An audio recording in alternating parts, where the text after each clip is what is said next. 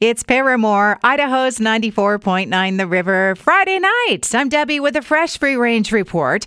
Now, if you follow those Buy Nothing groups on Facebook here locally, you might notice their names have changed slightly.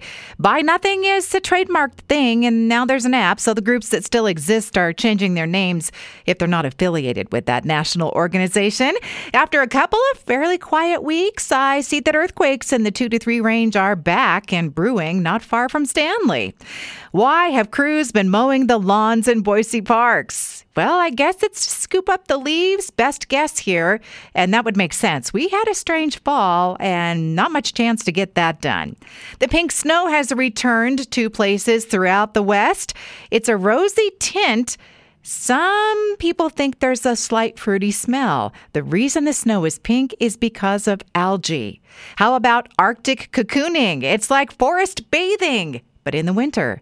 Being promoted in Finland, go to a campsite, snuggle into a hammock, lots of blankets, and take a nap.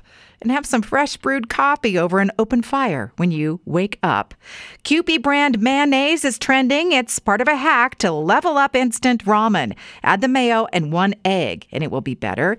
Kewpie mayo sometimes can be found at the Idaho Capital Asian Market, but they do sell out of it quite often.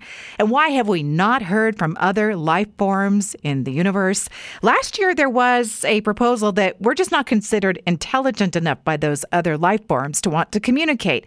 Another publication just has another idea I saw, and that is that those sending the signals are still waiting for the right time to do so to get a clear shot between planets and the stars.